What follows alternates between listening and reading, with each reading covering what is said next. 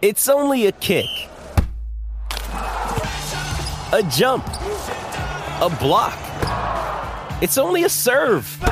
It's only a tackle, a run.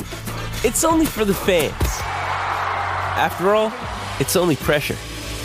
You got this. Adidas.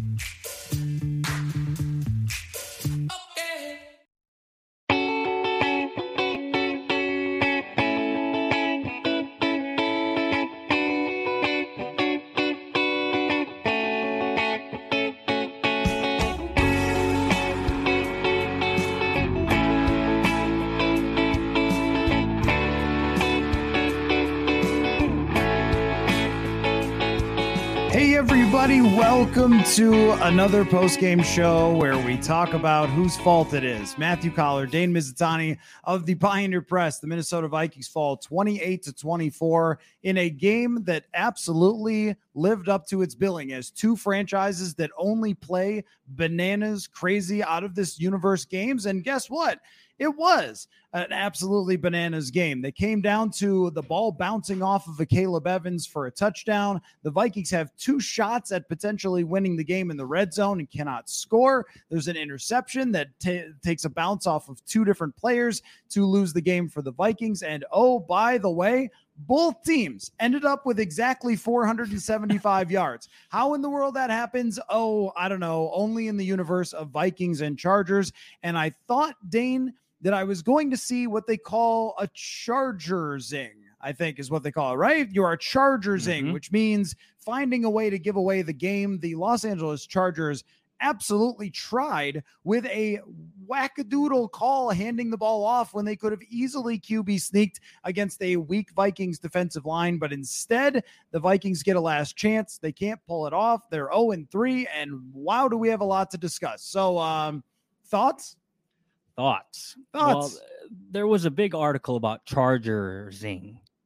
Maybe collectively, me and you should do an article about Vikingsing, because that was about as Vikings way to lose a game as I've seen, right? I mean, everything that led up to that final 30 seconds, you shouldn't be in the game at all. But because you're Minnesota, because you're the Vikings, it doesn't really matter how the rest of the game goes. They just want to break the fans' hearts in the most creative way possible. So no matter what was happening leading up to that point, the Vikings still had a chance. It felt like at times they probably shouldn't, the way that they failed to execute in the red zone down near the end zone on that previous drive. I think they turned the ball over on downs the drive before the final one of the game. Chargers get the ball back. I'm assuming the clock's just going to run out. They're going to get a couple first downs. It's over. Like you said, Brandon Staley calls a play call that nobody in the history that ever played Madden would call, but he calls it a fullback dive with his halfback who had gained 6 yards all day. And the Vikings get the ball back when they shouldn't have gotten the ball back. And then they pick up a fourth down when I didn't expect them to pick up this fourth down. But of course they picked up this fourth down because they want to break the fans' hearts in the most creative way possible. And man, they did, because with 30 seconds left, I think they get the playoff. It's a 4th and 5 with about 41 seconds left. They complete a ball to TJ Hawkinson and probably should spike it right there. You have a first down. You're in, at the Chargers 6 at that point. You can go up, clock the ball, have 3 shots at the end zone. If you get one of those 3, you win the game. I get the idea of trying to steal a play like Kevin O'Connell said, but if you just go back and rewatch that last 30 seconds of the game, it was complete dysfunction. We'll talk more about it, but Kirk says he couldn't hear Kevin O'Connell in his headset because of the fans. So basically saying our crowd was too loud. And after that, rushes the play, get up to the line, tries to fit a ball into TJ Hawkinson in a tight window. And like you said, bounces 2 times and lands in the arms of the Chargers linebacker. And that's how you lose. So thoughts on this game is it's another creative way to lose a game.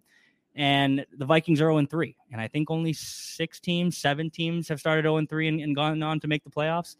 This does not look like a team that is going to add themselves to that list. You know, the weird thing about sports and regression to the mean is it always seems to come for you. And I don't know why. Like, I don't know why that everything that went right in the first 9 weeks of last season that got the Vikings to an 8-1 record. And then since then they have won 5 out of 12 games.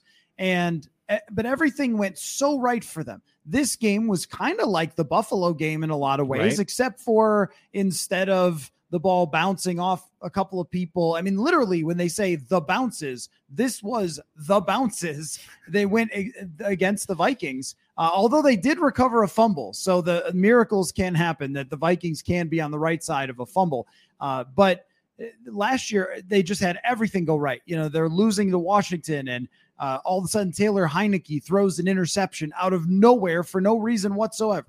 And against Miami's coming back, and Jalen Waddle, and the ball pops out, and the Vikings get it, and they win the game because of it. And it just seemed a double doink in New Orleans. It just seemed to happen over and over again. And in these first 3 games, they should have 2 wins. You can't convince me that they were beating Philadelphia, but at least 2 wins where they outplayed Tampa Bay. They were right here with the Chargers, and yet the 1-score game luck came for them at the beginning of this season. And we are going to get into all the problems and all the reasons they are where they are and all the reasons they couldn't stave off that regression. But it is just mind-blowing to me how everything that swung their way, the largest comeback in history against the Colts, it's all just gone the opposite way so far this year. So that's one. But the end of the game, now, Kirk Cousins' post-game press conference was maybe one for the ages, where he was talking about why they didn't spike.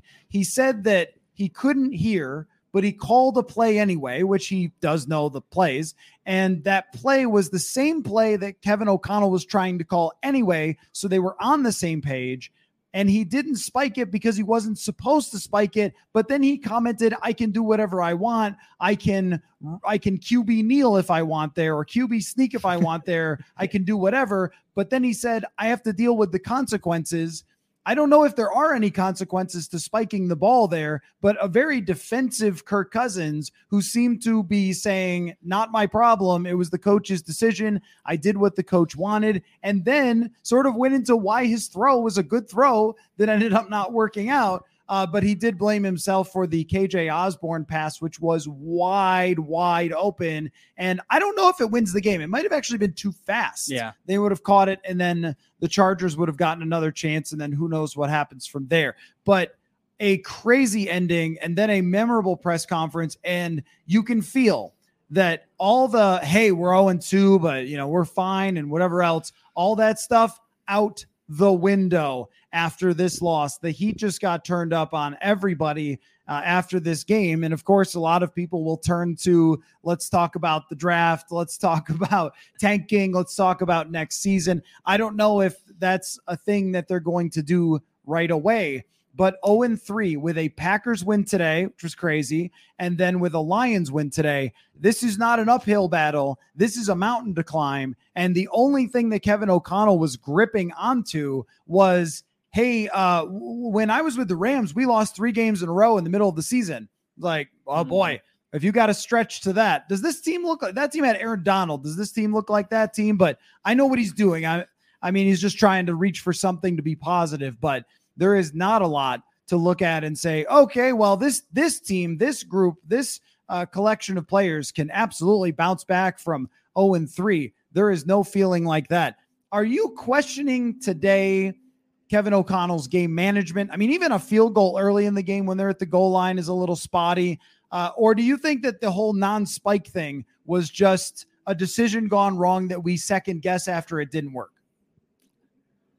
That's a tough one, because in the moment while I'm watching the game, when you get a first down, when you go for it on 4th down late in the game, you convert and you're at, I think they are at the 6-yard line. Clock's ticking. My gut says go spike it. I guess in Madden, if I was playing Madden, I would probably hurry up to the line and I would run it just the way the Kevin O'Connell and the Vikings tried to do. But when you're watching, when it's chaos, and I understand.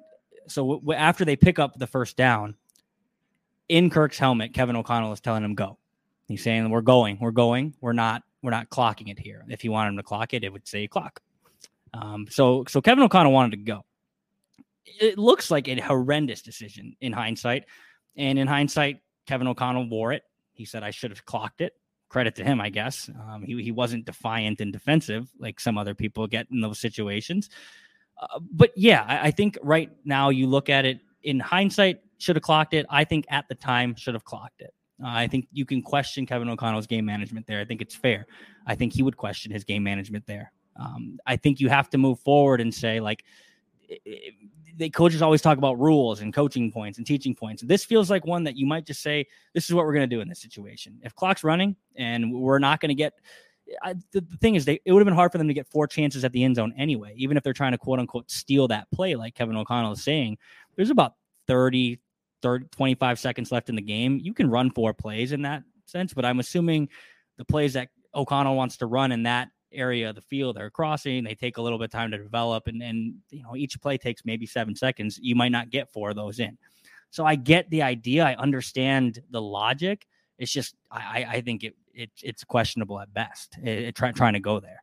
Yeah, I mean, so you're right. Kevin O'Connell makes this decision. We're going to just run up to the line of scrimmage and we're going to run a play. And his logic was, and Kirk was doing what he was told here, his logic was that he thought that maybe their defense was on their heels a little bit, and he mentioned potential matchups or not getting substitutions. Now, each team is absolutely gassed by the end of this game. We're seeing dudes cramp up. Everyone's looking tired. They've been running back and forth down the field. 475 yards wears you out. I mean, right? So I think he was thinking, we just got a first down. Let's run up there, keep them off balance, and get into the end zone on one play, and here you go. And I understand that logic. I don't think that is some sort of wackadoodle, insane decision. Like, what was he thinking? Whatever. I probably wouldn't have done that. I probably would have clocked it to give them a chance to just take a breath. And especially if Kirk Cousins couldn't hear, then maybe he should have spiked it, just knowing that he couldn't hear and wasn't sure what the play was supposed to be. And his own guys looked pretty gassed as well. But to me, even though this stands way out because they had a chance right there at the end of the game, and it ends with a tip interception, and it ends because of Spike Gate or whatever we want to call it, the no spike game or whatever.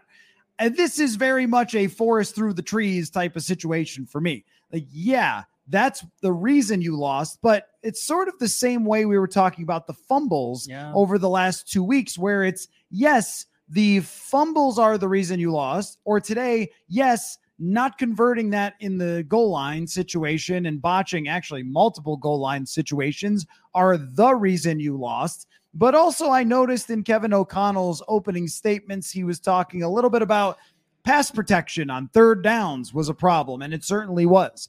And he was mentioning once again, Marcus Davenport, if he was only in the lineup, then things would have been different, which I'm not sure is actually the case because they could not get a pressure on Justin Herbert, who made lots of great throws. It was very impressive today. Very, very impressive for Justin Herbert. But also, he's going to be impressive when they pick up every single blitz, and he was able to sit back there and throw. And wow, Keenan Allen had one of the best receiver games I have ever seen in my life, including throwing a touchdown. So against the Eagles, they can't stop the run.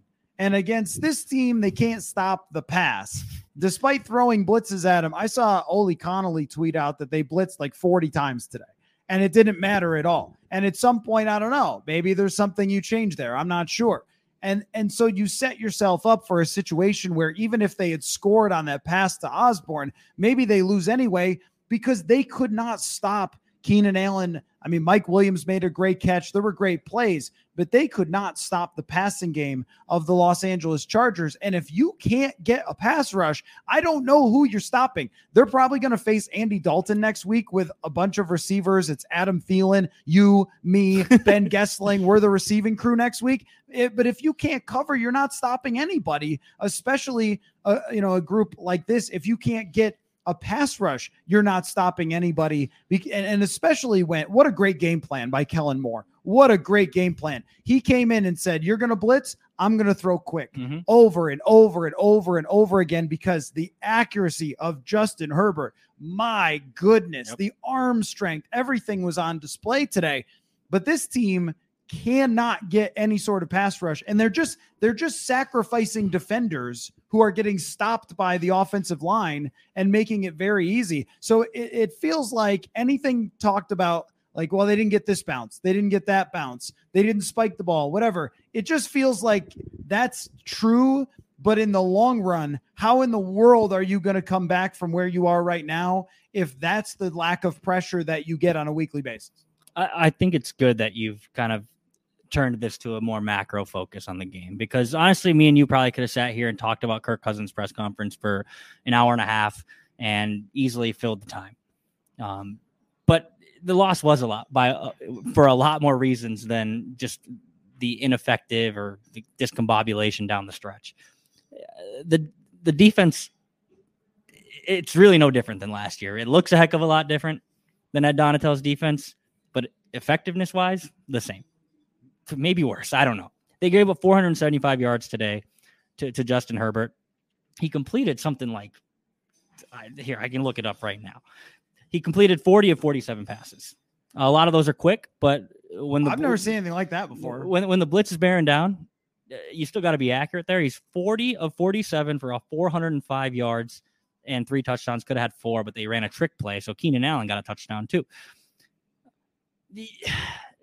See, like, if the Vikings would have, if Kirk Cousins doesn't get that 4th down, it doesn't pick up the 4th down with 40 seconds left, then the spike thing isn't a thing. The miscommunication and my headset's not a thing. Kevin O'Connell saying I should have spiked the ball, it is not a thing. What we're probably going to latch onto is, yes, they were unable to score after getting into the red zone twice. But on the drive that the Chargers went up 28-24, which ends up being the final score, the only man you have to cover in the world at this point, because at that point he had something like 180 yards, is Keenan Allen. It's 3rd and 17. It's 3rd and 17. The Vikings are going to get the ball back with the lead. At that point, it's 24-21. The Vikings defense, as bad as they were all day, had somehow managed to force the Chargers into a 3rd and 17. Justin Herbert moves around in the pocket a little bit. The secondary forgets Keenan Allen exists. 20-yard gain, 1st down. The very next play, Caleb Evans has a ball go off of his hands. It lands into Josh Palmer's lap in the end zone, and that ends up being the final score. So, yeah, I mean, we could talk about the situational, what's the opposite of master? The situational unmastery down the stretch, because that's all they wanted to talk about last year, is how good they were in these situations. And I think, there deserves to be some criticism there, but this game was won and lost a lot more than in that last 30 seconds. And I think it's important that you kind of bring that up to kind of show the big picture here. There's a lot of issues on this team, and it starts with Kirk Cousins. It's always going to. It's the quarterback of the team that makes a lot of money, that makes it so you can't build out the rest of your roster because he makes so much money.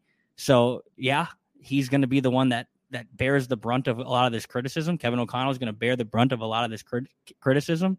But the team as a whole has so many glaring weaknesses, and they're becoming more and more obvious week in and week out. Like you said, last week, could not stop the run. Made DeAndre Swift look like the best running back in the league.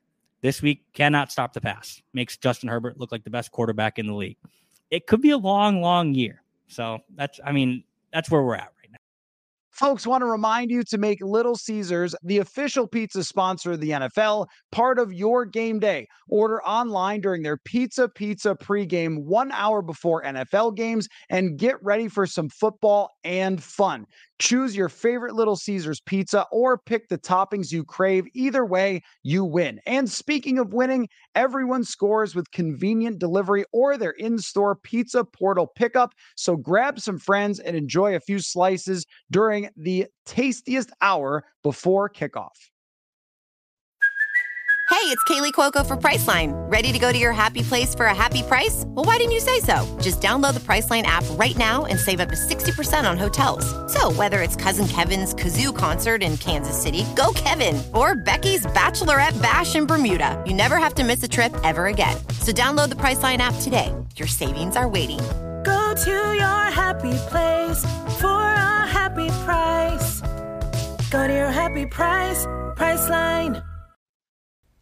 Folks, we are going all in on Prize Picks this football season, and this week I figured that Justin Herbert was going to throw for a lot of yards and nailed my pick, but I underestimated Kirk Cousins. Let me explain. If you haven't heard of it, Prize Picks is the easiest and best way to play daily fantasy. Instead of battling against thousands of other fantasy geniuses who spend all of their time doing fantasy, you just pick more or less on between 2 to 6 players' stat projections, and that is it. So if a quarterback's number is 250, you say more or less, and bang, you're playing. You can pick from hundreds of players and numbers this football season. I nailed my Justin Herbert pick, going over 283.5 by a country mile, but I went less on Kirk Cousins, going 297, and missed that one. He went well over 300 yards. But the cool thing is, it was quick, easy, and does not cost an arm and a leg to play. You can turn $10 into $250 with just a few taps. It will fit your wallet and your busy schedule. This is something we're having a lot of fun with all season long on Purple Insider.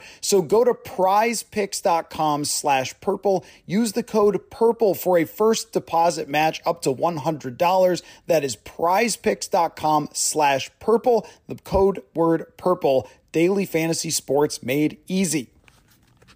With threats to our nation waiting around every corner, adaptability is more important than ever. When conditions change without notice, quick strategic thinking is crucial. And with obstacles consistently impending, determination is essential in overcoming them. It's this willingness, decisiveness, and resilience that sets Marines apart. With our fighting spirit, we don't just fight battles, we win them. Marines are the constant our nation counts on to fight the unknown. And through adaptable problem solving, we do just that. Learn more at marines.com. Another day is here, and you're ready for it. What to wear? Check. Breakfast, lunch, and dinner? Check. Planning for what's next and how to save for it? That's where Bank of America can help. For your financial to-dos, Bank of America has experts ready to help get you closer to your goals. Get started at one of our local financial centers or 24/7 in our mobile banking app. Find a location near you at bankofamerica.com/talktous. What would you like the power to do? Mobile banking requires downloading the app and is only available for select devices. Message and data rates may apply. Bank of America N.A., member FDIC. That is where we're at. Your point about the third and 17 right, is very much valid. But, something I said throughout the week about Justin Herbert that sort of came true and didn't at different times was in this game, he was throwing the ball all over the place and it was looking really incredible. And then I looked up and they had 14 points. And I was like, what happened? There was, some 3 and outs and some sort of moments there where they just couldn't get going. And you went like, oh, what? Wow, this is kind of the Chargers offense and who they are, where you always think it should be better based on this quarterback. And so I've been calling them sort of Justin Kirkbert because I think that they're similar type of quarterbacks with very different builds, right? Sure. And then when he made that throw, I was like, never mind. I take it back. Because that's the type of Matt Stafford-ish type of throw that it is of another level that cannot be made by 90% of NFL quarterbacks. And it's why everyone believes in Justin Herbert as a superior quarterback. And that, like, that type of play right there is the type of play that often the Vikings are missing. And where I want to go with this is kind of the third downs.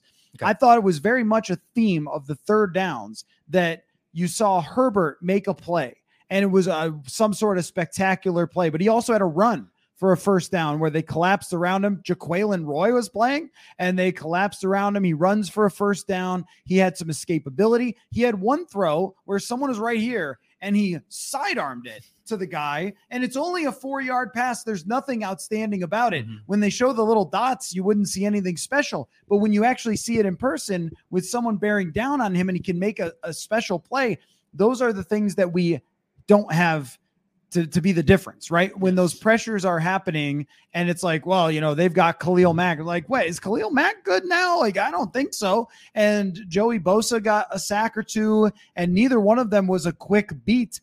And that's not to say that I thought the offensive line was outstanding. The offensive line was good enough on a lot of those plays, and there's just not a playmaking element to be the difference. So then when you have a defense that has as many shortcomings as you have, you cannot fail on those third downs over and over. You cannot fail in the red zone. And now I feel like, oh yeah, I remember this feeling. Last year, I didn't remember the feeling because they kept winning all those games of what it's like to cover a Kirk Cousins team, where we're always talking about, well, that thing happened and that defensive lineman and this move in the offseason that didn't work. The one guy they signed who isn't healthy and the guard, that one guard who didn't block and Ty Chandler, he didn't get enough of the linebacker. And it really comes down to oftentimes that you need a play that is always one play short, and so forth. So I felt a little bit of that today with the difference between two very, very good quarterbacks that play a different style. But I also have a question, and look, it's not a criticism exactly. It is a genuine question. So you signed Dalton Risner and Cam Akers. Akers comes from Los Angeles, says to us in the locker room that he knows 90% of the verbiage. Dalton Risner was active. Neither one played a snap. So what happened? I mean, is there any case, and they would know better than us if they're ready. So I'm not saying I know better, but is there any case to say, look, it couldn't have been much worse at right guard. So, or hey, maybe Cam Akers wasn't needed today. Madison was fine. But even when Madison got banged up, they didn't have Cam Akers to go to. And I kind of still go back to these moves were made too late. So now you're 0-3. And what exactly do these moves do now? Yeah, the Cam Akers one, that's understandable. He passes his physical on Thursday. He goes through basically a somewhat practice and then a walkthrough. I get that he knows 90% of the playbook, but he also doesn't know how to play with the people around him. Dalton Risner, though, that one feels like something different than the Cam Akers one. Also, like you said, Alexander Madison deserves some props today. He was pretty good. He did have 2 fumbles that didn't count. One because his progress was stopped, and then one because I think the Chargers got called for a penalty. So 2 more fumbles, but they won't show up in the box score, so we'll forget about them in a week or so. But Madison was good. So Akers, I think the Vikings went out and acquired him because they think he might be able to bring something to their offense. What? We don't know, but I think they think he will bring something to their offense. But I don't think he was needed this week. Risner, yeah, he was suited up. He had presumably played 3 practices under his belt. That seems like enough. I also understand being in shape because you're working out in your hometown in Colorado, waiting for a call, and being in football shape is maybe a little different. So maybe that's where, the difference is hey, this guy, we don't know if he can play 68 snaps in a game or however many the Vikings had today. But I still don't really see a difference between what we know. We know Ed Ingram is not it. And he proved to continue to prove to be not it today. Olaying guys for sacks, getting called for holding. I don't know what happened. It looked like he just cramped up on the last play of the game, or the second to last play of the game, where the Vikings go back to, they should have clocked it, probably because your right guard was 15 yards trying to limp his way in so he could get to the line of scrimmage, which he presumably thought you were going to clock it. But Ed Ingram just shows up way too much. And it's the cliche, but if you're really good on the offensive line, we just shouldn't really notice you. I always notice Ed Ingram, always. So yeah, I think that there's something to be said about if you're going to sign Dalton Risner and you're not going to play him, you already did it 2 weeks too late. We can say you did it in week 3, but this is still now 3 weeks too late because he didn't play in week 3. So I just don't understand the thought process of how much different it would have been with Risner in the game instead of Ed Ingram. Presumably better because it can't be much worse. Well, and because that was part of the issue and some of the key plays was that Cousins was getting pressured and couldn't get the ball off. And early in the game, and how often does this happen? This is where it felt like a throwback to me to 2020, where Justin Jefferson looks frustrated early in the game. And people are talking about hey, maybe throw to Justin Jefferson. Mm-hmm. What's going on here? And look, they probably would have scored on the first drive, but the TJ Hawkinson fumble. And I guess that smacking them with giant things, whatever. We saw Tom Pelissero holding before the game on TV, some sort of thing they're whacking people with to make them not fumble, or hitting them with helmets on a stick. I don't think that does anything. So good thing that you guys bought that stuff online, but that does nothing. So anyway, Hawkinson fumbles. That hurts them a little bit as far as drives go. But Jefferson really wasn't into it for, I don't know if the second straight week is quite right, but it feels this way until they were losing. Mm-hmm. And then it gets to 21-10 and the Justin Jefferson offense gets going again. But there isn't like and maybe everybody works this way. Maybe it's like how baseball hitters hit 10 home runs in a month, 0 in a month or something. And they, average 5 home runs a month. So maybe it's like that. Every quarter, Justin Jefferson isn't going to dominate, but there are times where it feels like at the beginning of the game, early on, when it's being decided, when the two teams are jockeying for position, that it's not there. It's not driving the success. And then when they get down 21-10, now it's okay, Jefferson, come bail us out. Or, in this case, Osborne had the catch, but then to take the lead, it was just Jefferson. There's just sometimes it feels that way. And our guy, Alec Lewis of The Athletic, asked a couple of people in the locker room, like, does it feel at all like there's a lack of a rhythm or a consistency to the offense? And to me, like, a yardage total in this game does not tell the story at all. And the same as before, like against the Eagles, when you're down 27-7, you're going to rack up a bunch of yards on your way, trying to come back, throwing it all over the field. And the same thing here. Once you go down 2 scores in the second half, yards are coming.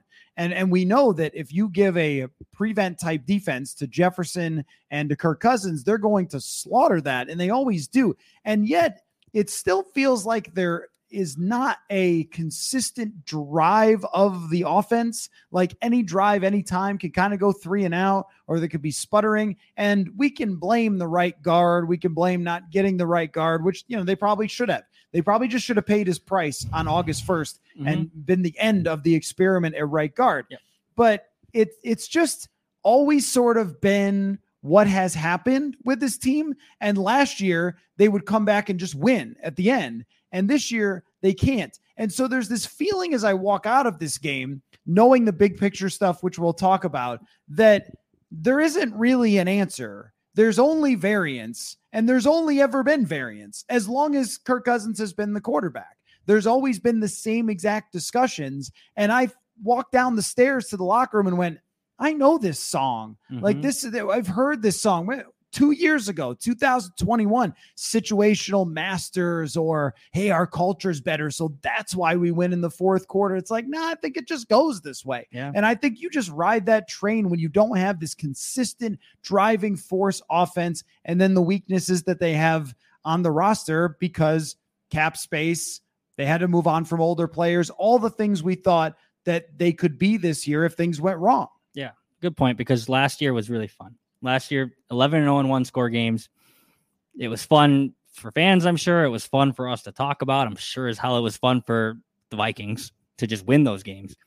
But, like, if we just, it's not as simple as saying, let's just cut them in half and make them like 6-5. But let's just do it for the sake of this in this argument right now.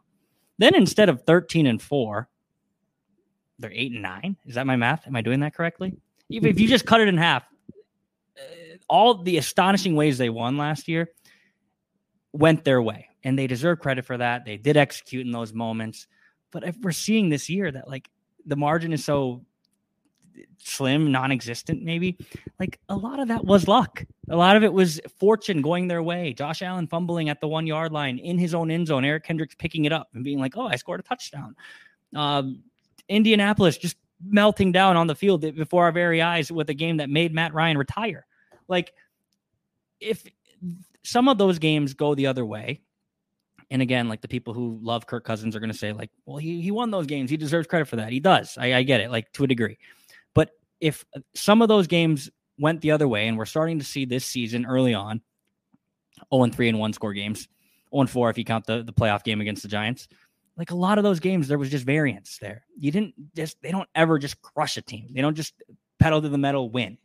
And they hung around, and last year they came up on top in all these games. This year they've lost every single one of them. But it's not that last year's team, this year's team, the team 2 years ago, the team 3 years ago, they're all very similar.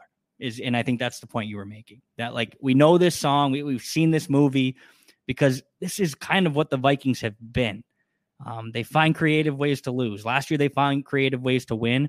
When you average out those two you're somewhere in the middle, and you're somewhere in the middle of the league, which is kind of where Kirk Cousins has been throughout his career. So it's just the way that the discussion is going to continue to go, because really Kirk Cousins hasn't proven outside of last year, which is a statistical anomaly to be 11-0 in 1-score games, that he's anything else than just a guy who a couple plays go different and you win, or a couple plays go different and you lose. It's a razor thin margin for error. And I really think that's why Kwesi Adolfo-Mensah, when he first got the job, and the USA Today article that, because to this day continue to scare him away from talking to us, was saying we don't have a Tom Brady, we don't have a Mahomes, because deep down he knew that. I think he knew that all along, and we're seeing that right now.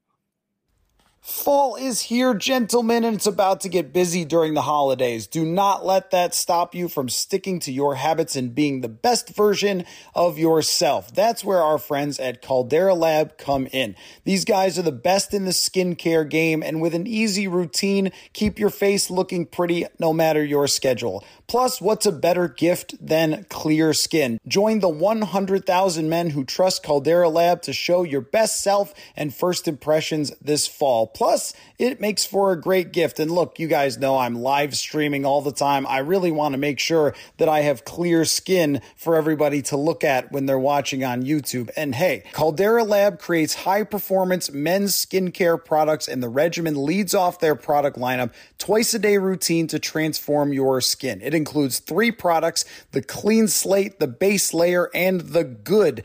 The Clean Slate is a face wash that leaves your skin refreshed. The Base Layer is a daily moisturizer to hydrate your skin. And the Good is a go-to multifunctional serum at night that helps your skin look tighter and smoother. Don't pretend like you don't want this stuff for your face, fellas. And just for our audience, we have an exclusive deal, and you are not beating this offer. Use Insider at calderalab.com, and you get 20% off with the code INSIDER at calderalab.com to make unforgettable first impressions with the best gift this holidays. Again, 20% off at calderalab.com with the code INSIDER. Mother's Day is around the corner. Find the perfect gift for the mom in your life with a stunning piece of jewelry from Blue Nile. From timeless pearls to dazzling gemstones, Blue Nile has something she'll adore. Need it fast? Most items can ship overnight. Plus, enjoy guaranteed free shipping and returns. Don't miss our special Mother's Day deals. Save big on the season's most beautiful trends. For a limited time, get up to 50% off by going to BlueNile.com. That's BlueNile.com. Well, the next Mahomes, Caleb Williams, is going to go to the Bears from what it looks like. What's going on right now? And I mean, they got to fire their coach, I think, and just move on from the Justin Fields era. But aside from that, no, I mean, that's the feeling of where do you go from here? And I want to get to that in just a minute, but I don't want to leave everything on the table. But one effect that happens often, though, with this team is you see players have such great games, and you just go, how does this team not win? Like, I mean, Jordan Addison today in the second half is just getting open all over the place. And Justin Jefferson is unstoppable. And even they ran the ball well, and you go, you lost?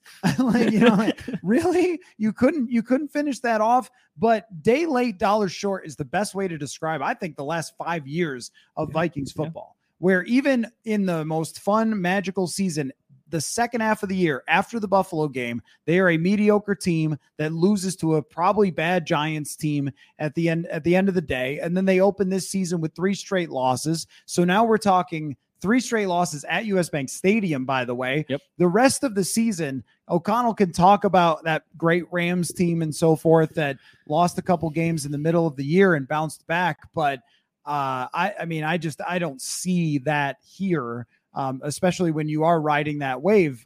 But they haven't been a good team, even record-wise, since the middle of last year. So why should we believe that's going to happen? But yet there's always this, oh my gosh, Justin Jefferson is so good. How could you possibly lose? It almost reminds me of like Kevin Garnett as a Minnesota Timberwolf.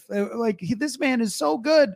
And yet you're coming up a day late, a dollar short many times, which, was not Garnett's fault. And this is the Kirk thing. It's never like directly Kirk's fault. It's just the existence of the franchise since he's got here. has been this, and it even ended that way last year. But I want to talk about Brian Flores and the defensive side, because of course the quarterback is always the discussion when he doesn't have a contract extension, what it means, are they going to move on from him, all those things at some point. But do you put any of the struggles in the last couple of weeks on Brian Flores? Because Ed Donatel became a punchline last year, and Ed Donatel wouldn't have sent a blitz for anything. You could have offered him $10 million to send a blitz. He goes, oh, can I play cover 2 while I'm doing it? But yet this defense is not better. It's the same stuff. And I think the personnel was better last year, and that was the frustration. But I didn't see any terror on Justin Herbert's face the whole day. I mean, there was no discomfort for him whatsoever.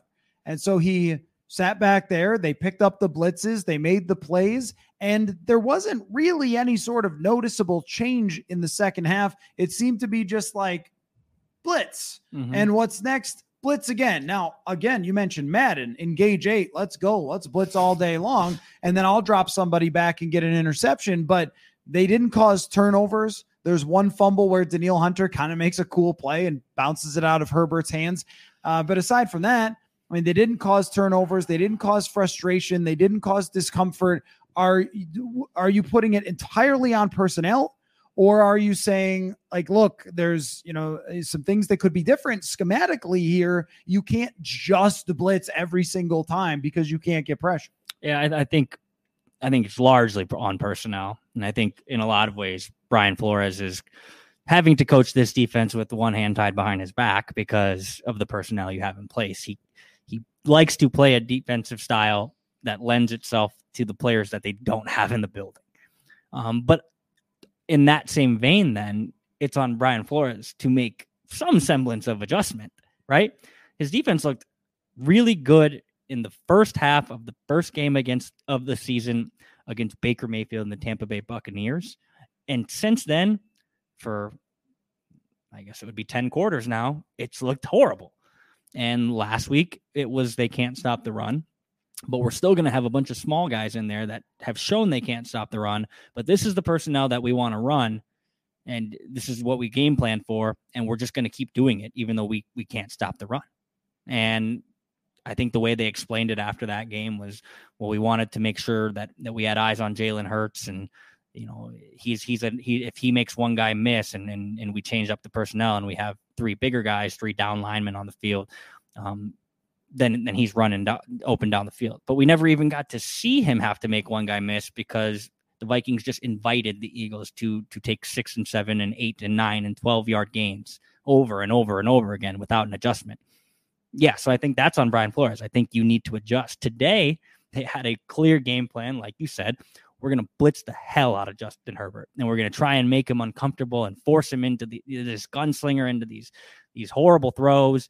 Well, Kellen Moore had a game plan of, well, if you blitz, I'm just going to throw quick, and there's going to be no read. We're going to get the ball out quick in the playmaker's hands. That's why Keenan Allen had 7,000 catches today. But there was no adjustment there either. It was like you said, we're just going to keep blitzing, and hopefully one of these times it gets home. At one point, they had 4 outside linebacker rush end types. I think it was Danielle Hunter, DJ Wanham, I think it was Patrick Jones, and Andre Carter. And I get the idea. Let's have these pass rushers get after Justin Herbert on third down. Well, none of these pass rushers, except Danielle Hunter, sometimes are winning their matchups. So it's not working. So you just keep sending your blitz. And it just seemed like Brian Flores was just banging his head against the wall, saying, we're going to keep doing this until it works, rather than adjusting, trying to change something up, throw Justin Herbert off his rhythm a little bit. Maybe invite the run like you did last week, because Joshua Kelly stinks. So maybe you invite the run. You can at least get them in a 2nd and long, maybe even a 3rd and long. Maybe you had him in 3rd and 17, and then Justin Herbert made a play. But yeah, I think part of this has to go on Brian Flores. But I will say that with the caveat of the team just does not have that many good players on defense. Right. I thought that last year they did have a few, if not, numerous good players on defense. I mean, we're talking about, Patrick Peterson had a terrific season and so forth. And Eric Kendricks and Harrison Smith, I think, were actively hurt by the system. I don't know that there's anyone who's been actively hurt by the system. It's just been, they can't win. They cannot win their matchups. And I was thinking about this today when we go over the great defenses in the NFL and NFL history, whatever. You can think of immediately who would scare the other team. Like, who would be terrifying? Who would you go into a game plan? And I'll tell you, 2017 Vikings, Everson Griffin is that guy. Yeah. You are horrified of Everson Griffin. This guy can ruin your game plan. He get 4 sacks. He could strip sack you. He's going to be a monster to deal with all day long. I think Danielle Hunter is a great player who is not that guy, who is very good and gets a lot of sacks and he will pressure the quarterback. I don't think that he's quite of that level of a Micah Parsons or a corner like Sauce Gardner, where you have to have your whole game plan based around how do we avoid that guy. John Randall is mentioned in the comments. John Randall is that guy where you are terrified of Chris Dolman, John Randall. Like, the Vikings have had these guys through history. They don't have that. They don't have a single player you are terrified of. I think Harrison Smith once upon a time would have terrified teams. That's not happening anymore at this point. So if you're not afraid of anybody, you can pretty much dial up whatever the heck you want if you are them. And we also have to give massive credit to Justin Herbert for the game he played, because when he played the Miami Dolphins defense a couple years ago against Brian Flores, he really struggled against all the blitzes. So if you're Flores, you're like, well, I got him on all these blitzes before. Let's see if he's learned how to deal with them. To me, it's just in the second half of the game, maybe there's some idea of let's let him try to run and see if they could do it, because he's not fast. He is not quick. He's not that shifty. He's just not any good. And that's not their starter. Like, their starter is obviously one of the better running backs in the league in Austin Eckler. So having their backup in, but there didn't seem to be that change to, all right, they can't run today. So let's try to cut off some of these shorter passes and let's try to keep some of this stuff in front of us. And instead they just let him do it and do it and do it. So I don't think that Flores' defense is fitting with this personnel, but I also think this personnel cannot do the job. And like DJ Wan and Patrick Jones, like Andre Carter seemed desperate to play. Andre Carter should be developing for a year on the bench and in practice, and they're just calling him up to hope and pray that there's something there for Andre Carter. Like, good for him. He got in his first NFL game, undrafted guy, but that's not somebody that you should be reaching to have to play. That just really speaks to the personnel that they have. And M. Sullivan in the comments says we're the new Lions. It feels so much like the Lions, like when they would win 6 games and Kelvin Johnson breaks the receiving record and Stafford's throwing it all over the place, but it doesn't matter because they can't stop anyone. And I guess the question this leads into, so it doesn't go so far that it's just like senseless smashing everybody that we can see. I think we have to ask, like, if they lose next week, or is there a time where you have to start having the discussion about trading Cousins, trading Danielle Hunter? I mean, the 0-3 stats do not lie, and they do not lie for a reason. I mean, the Packers had injuries today, and they got to win, and they look like a team that's good enough to win a good amount of games. And I'm talking 8 or 9, and the Lions are still a good enough team to win, 9, 10, 11 games or more. This team is now so far behind them that they are chasing from behind. Even if they outplay these teams the rest of the way, we already thought that they were pretty close and even. Now you're so far behind. So I guess, if they lose this week, it gets very serious about that conversation, but you could make that conversation very serious right now. I don't think Kevin O'Connell wants to. I think he sees the passing game and believes that it is close and it could happen. And I also think that if you give up totally on the season and then say, hey, Justin Jefferson, would you like to sign a massive contract with us after we just made you play with Jaron Hall for 12 games? Like, that's a pretty hard thing. I think that nothing will happen. I think that they'll beat Carolina and they'll lose to Kansas City and they'll beat Chicago and they'll lose to San Francisco and nothing will happen. And they'll just play out the season and they'll end up with a 7-10 or 8-9 record. And that's going to be life. I don't think that this massive, like, trade Jefferson or trade Hunter or whatever, I don't think it's coming unless they're like 0-7. Yeah. I would feel better about doing that if I would have extended Justin Jefferson, I knew he was mine for 5 more years, even if I knew he was mine for 3 more years, 4 more years. But you don't. And that's why it won't. That's why it won't happen. I don't think it will happen. I think you're right. I think the team is just going to continue to be in these close games. Some games they'll probably get blown out. Kansas City, San Francisco. Don't think those games are particularly close. I think there's probably going to be a few duds in there somewhere along the way. But I think most of the games for the rest of the year would probably look a lot like this one. And I think the Carolina game could too. It did 2 years ago when KJ Osborne caught the game-winning touchdown in overtime. So I think a lot of the rest of this season is going to look like everything else because they're not going to blow it up. Do I think they should? Absolutely. Because I think the worst thing you can do this year is be 7-10, is be 8-9.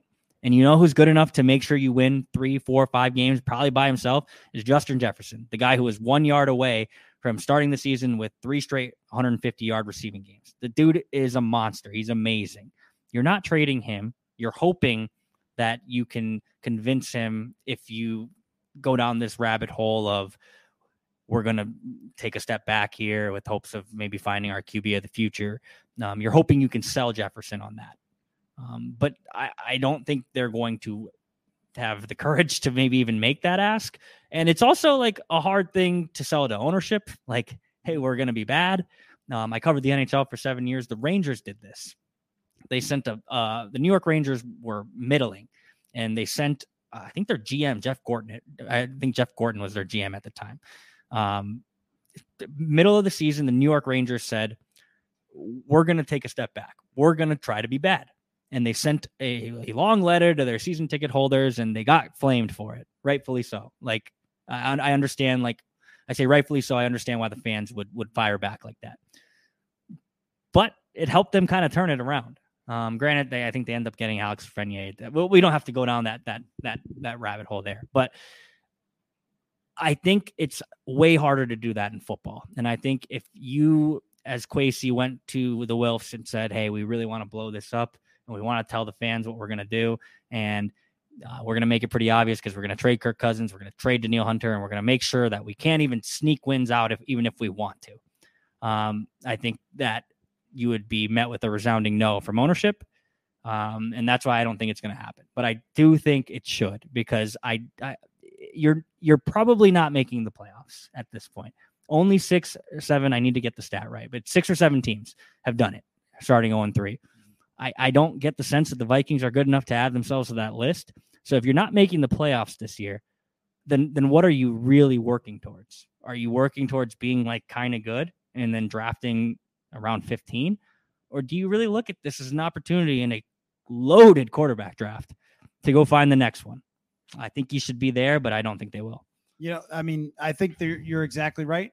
I think unless they go 0-5, and then maybe, yeah. And just to get to a couple of comments, Lee was asking, what incentive does Kirk Cousins have to be traded? The incentive to try to make the playoffs? I mean, that would be the thing. And maybe a team that he trades for wants to keep him and extend him if they like what they see. I mean, maybe that's not the New York Jets. I don't know if Rodgers is or not coming back, but the New York Jets, if they don't fall too far behind, they could be a playoff team, and maybe that's what he would want. Or maybe he doesn't want to move in the middle of the season and disrupt his family, and I don't know. That's very, very hard to say. But, you know, I think that when it comes to that whole bigger discussion, one thing that's very important is not having the Jefferson contract done. Because if they had the Jefferson contract all set, then I think it would be much easier to be like, who wants it? The Neil, look at him. He's really good still. Do you want him? Take him for second round pick, whatever. Go ahead. And the same thing with Kirk Cousins, where it's like, okay, well, trade him away. And Justin, let's have you play with Nick Mullins and Jaron Hall for a while. And hey, look, you just got $100 million from us. So maybe you could just chill, right? Like we'll work on this next year. But when there's more pressure and anxiety to that, when you don't have him extended. Now, of course, people always freak out with these contract things, and usually they get done, and there's 2 franchise tags the Vikings have. So it's still, I think they have the leverage in their back pocket, but it makes it harder and the price goes up. And it's just more difficult when the receiver is saying, but what are you guys doing? Like, like, how are we going to win? Because Jefferson said it after today. I mean, Jefferson had a freaking unbelievable game again. And after the game, he was mad. I mean, he was mad on the sideline. He was mad when he was talking to us. And he said, look, when I lose, I'm TO'd, right? And like, so that's not a guy who's going to say, all right, it's fine if we just whatever, because I got paid. But I think it would have made it easier. It would have made it easier the rest of the way to do what you got to do. But now you feel like you have to fight until the end just to not be like giving up. And you can't really trade people, even if you get the opportunity. The other part is there actually any opportunity? Would the Jets feel like they were so far away to make that trade or whatever? You know what I mean? There has to be a team that wants to make that trade that has to go into it as well. To Donkey Kong's question, Jefferson just had cramps. He was not injured. So, and to Jamie, Jefferson runs the team now. Yes, he does. He does. I mean, does LeBron run the team? Yes, he does. I mean, yes, everything with Justin Jefferson is the most important thing to this, except for who your next quarterback is, period. Like that is just the facts. I mean, have you seen how good he makes Kirk Cousins? Mm-hmm. My gosh. I mean, it's remarkable, but I do think we have to have a discussion just before we wrap up here. And I appreciate all the discussion in the chat and all of you watching. Wow. But there's going to be a lot of questioning of the general manager when your team starts 0-3. And I think that a lot of it is fair and some of it is unfair. Mm-hmm. So that's what I want to talk about to wrap the show. I mean, because I think if you're saying, look, you guys pinched pennies and didn't sign Dalton Risner and then lost 3 games by 1 score when the right guard was a huge problem. What the heck? That guy was waiting. He had his number. You didn't pay it. And now you're and what? You're saying, well, look, we can carry over $1 more million next year. Like, huh? Mm-hmm. Is that why you didn't sign this guy? You can look at the defense and go, all right, where are we spending the money here? Marcus Davenport, serious history of injuries. No surprise, he's not playing.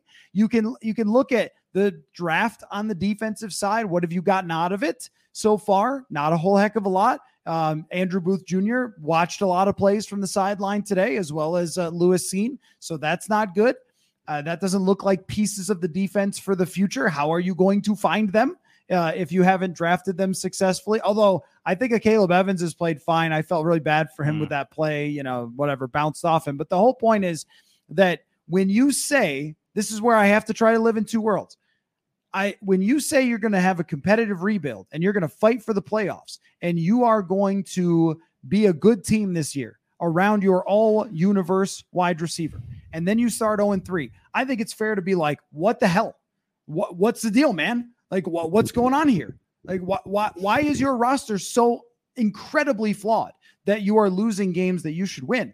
But in the other part, I say, if you're the general manager and your whole plan was to eventually get yourself to a point where you draft a quarterback high and build around that quarterback, I can't say it's the worst thing I've ever seen for this team to start off bad. And I don't think that it changes the plan from where they want it to be. It maybe only enhances the plan for where they want it to be. So I feel like I have to kind of both talk out of both sides of my mouth with this. Hit the nail on the head. I'm glad you went there, because I know for a fact 100% Kwesi would never say it. I know for a fact if we asked him about it, he would deny it.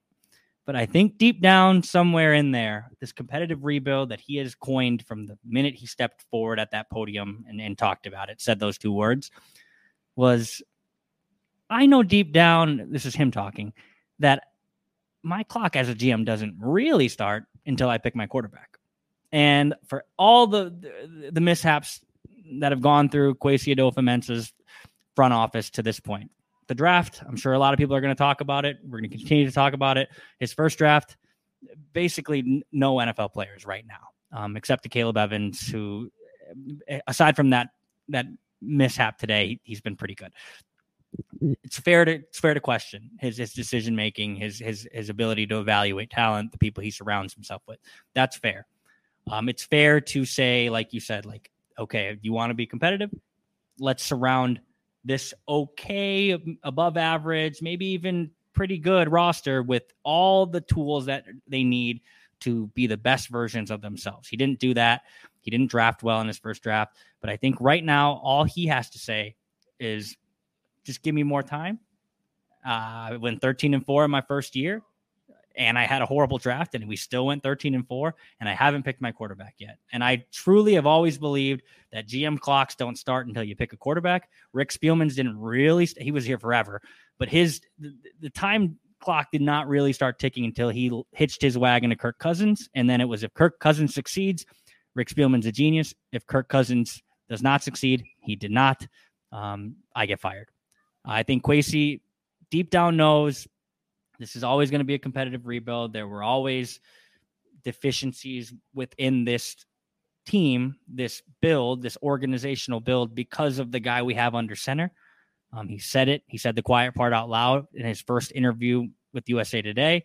All of these things that have happened since then, he deserves criticism for, but also I think this may have been part of the plan all along. I think he wants to pick his quarterback as every general manager wants to, and I think he wants to give himself the highest probability that that quarterback he picks is going to hit, and the way to do that is to draft high, is to not draft middle of the first round and have to take Kenny Pickett and have to wait and, let's just trade up and try and get Malik Willis or Will Levis.